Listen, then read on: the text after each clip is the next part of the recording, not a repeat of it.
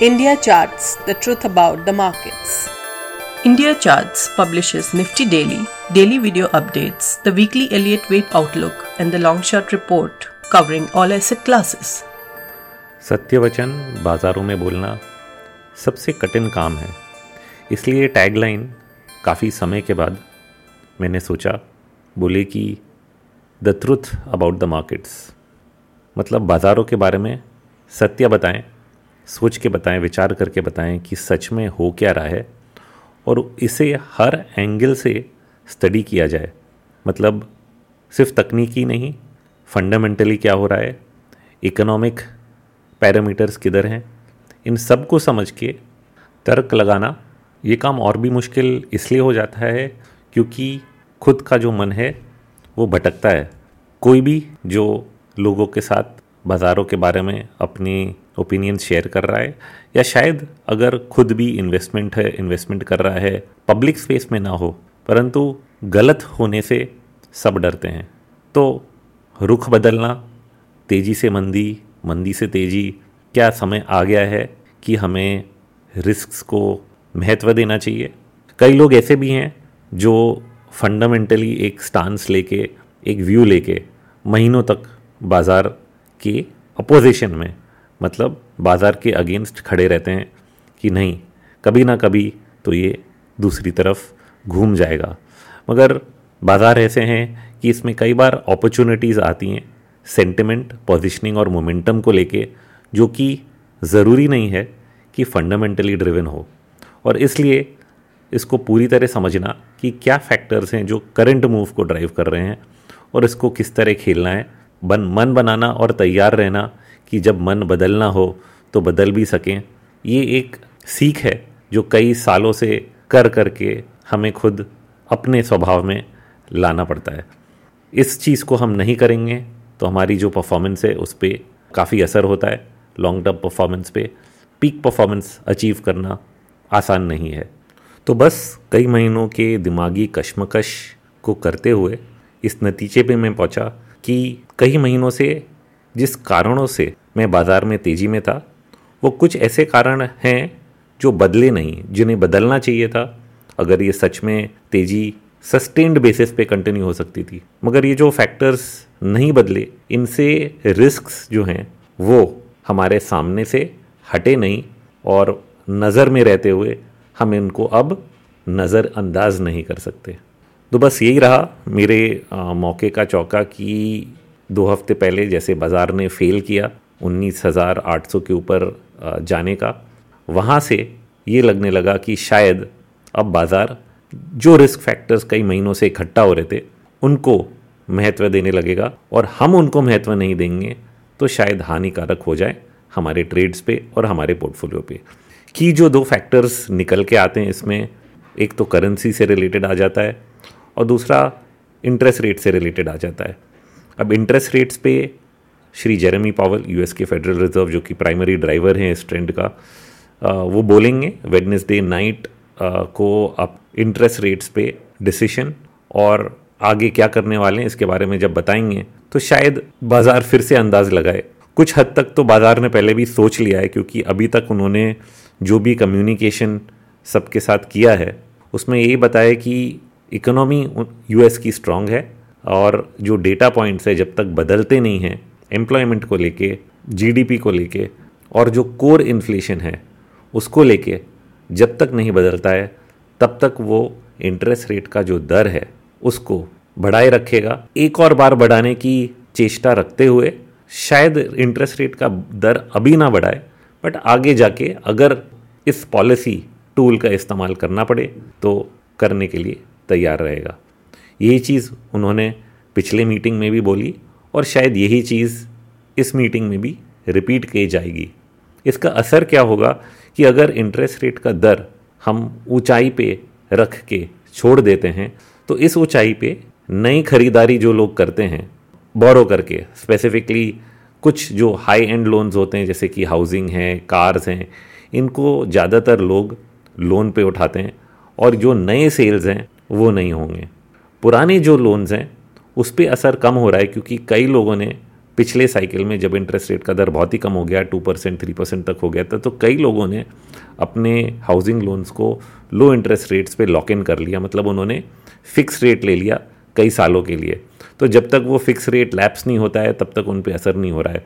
परंतु अगर आप नया घर खरीदने जा रहे हैं तो डायरेक्टली आपके ऊपर असर होता है, क्योंकि आप नए घर को हायर इंटरेस्ट रेट पे 7-8% पे लेने की सोच नहीं पा रहे हो। तो डिमांड पे जो असर होगा हायर इंटरेस्ट रेट से, क्रेडिट ग्रोथ नहीं होने से, वो चीज़ इकोनॉमिक स्लोडाउन के हिसाब से हमारे सामने आने लगेगी। अब इसको आने में कितना समय लगेगा?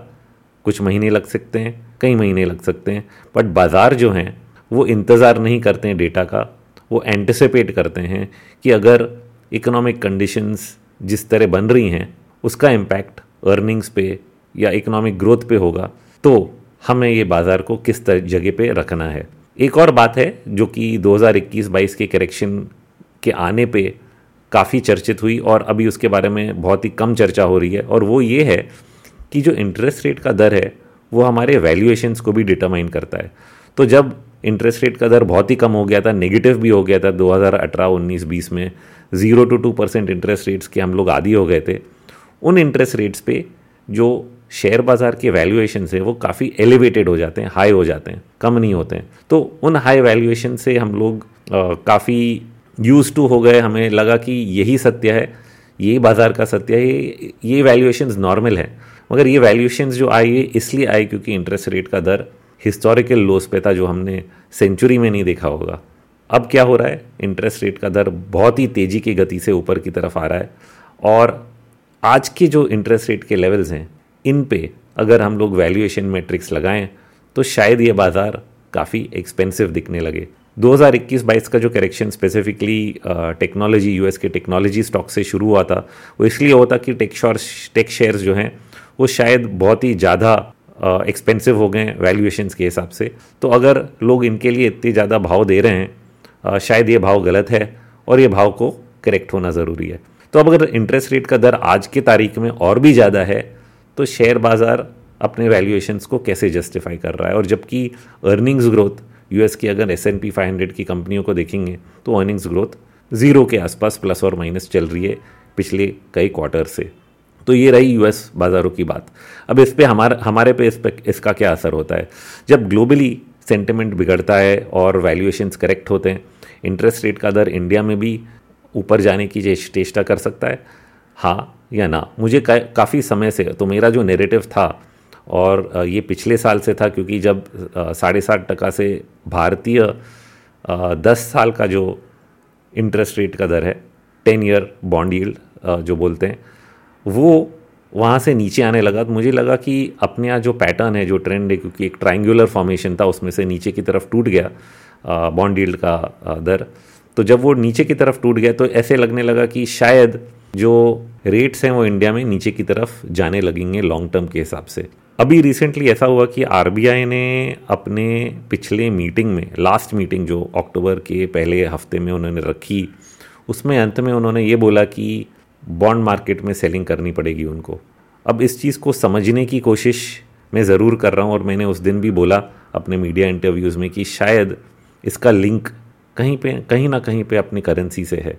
अब भी मैं ये बात मानता हूँ, आरबीआई खुद बोलती है कि हम इंटरेस्ट रेट का दर करेंसी मैनेजमेंट के लिए नहीं करते हैं, बट जब करेंसी 69 हो गई थी 2013 में, तब इंटरेस्ट रेट्स को ज़ोरों से बढ़ाया गया था अपनी करेंसी को रोकने के लिए। इवेंचुअली सॉप्स करके उसको गिरने से रोका गया था। तो आज की तारीख में क्या किया जाएगा? इंटरेस्ट रेट एक तरीका ज़रूर है जिससे आप करेंसी को मैनेज करते हैं। तो अगर हम अपने करेंसी पे नज़र डालेंगे, जो USD INR के हिसाब से ट्रेड होता है मार्केट में, 83 का जो रेट है उसके नीचे काफ़ी समय से खड़ा हुआ था, और फिर इस लेवल के ऊपर आके अब खड़ा हुआ है। तो ये लेवल के नीचे जब तक था और इंटरेस्ट रेट के दर जब तक 7.5% के नीचे थे, तो ऐसा लग रहा था कि शायद ये जो ट्रेंड्स हैं ये काफ़ी कंट्रोल में, क्योंकि आरबीआई ने इन पे जो भी स्टेप्स लिए उससे बॉन्ड मार्केट में इंडियन बॉन्ड डील्स नहीं बढ़ रहे थे यूएस बॉन्ड डील्स के हिसाब से।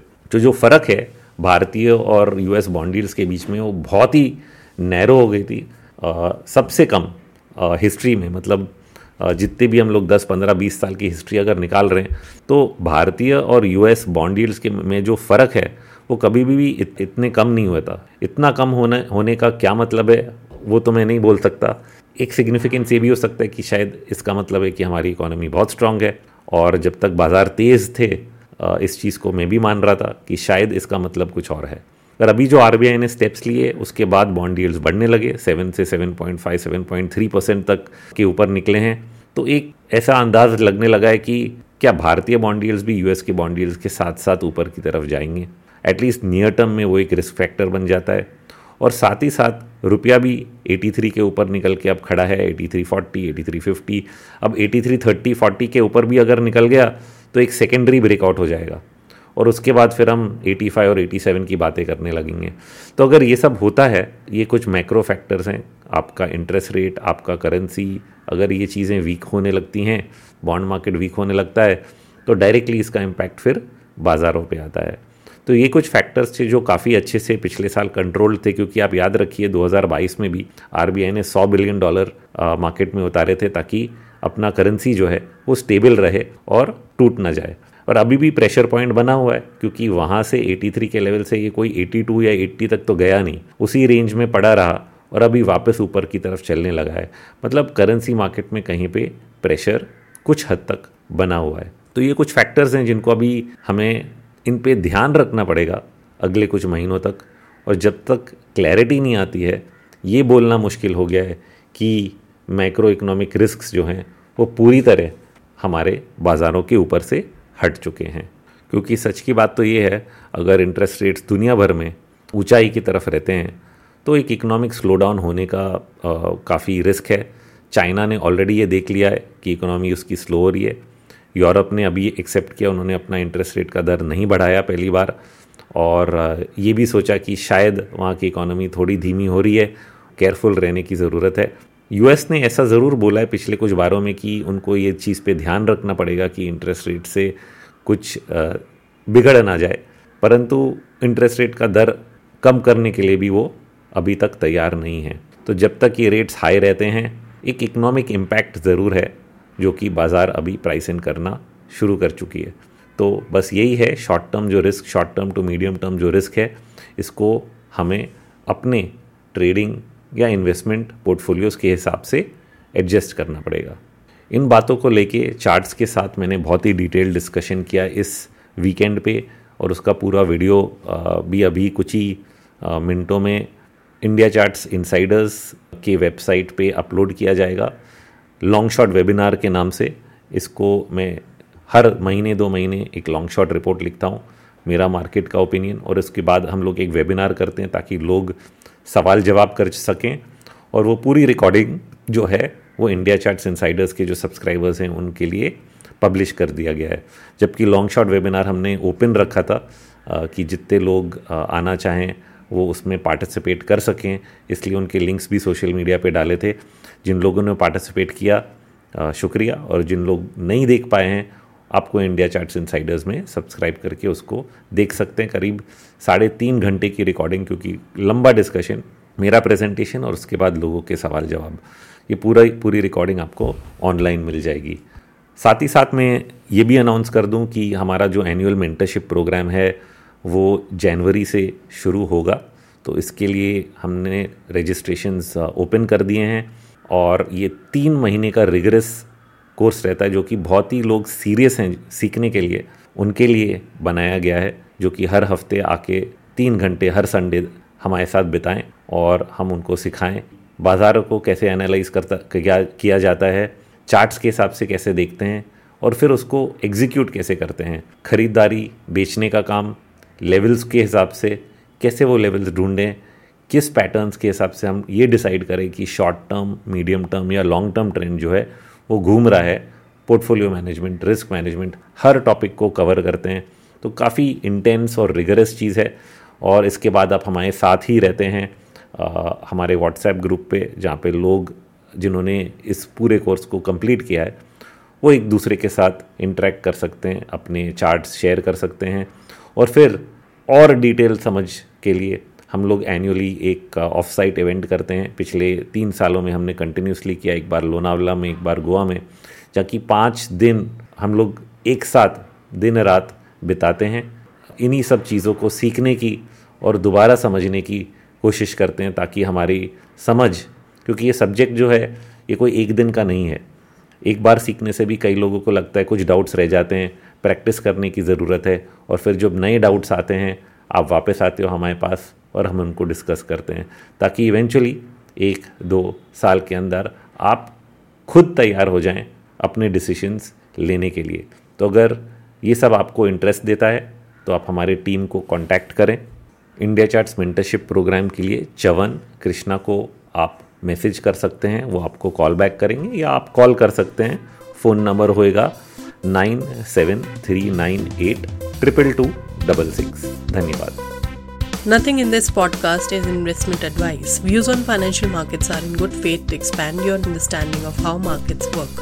Please consult a registered financial advisor for the same.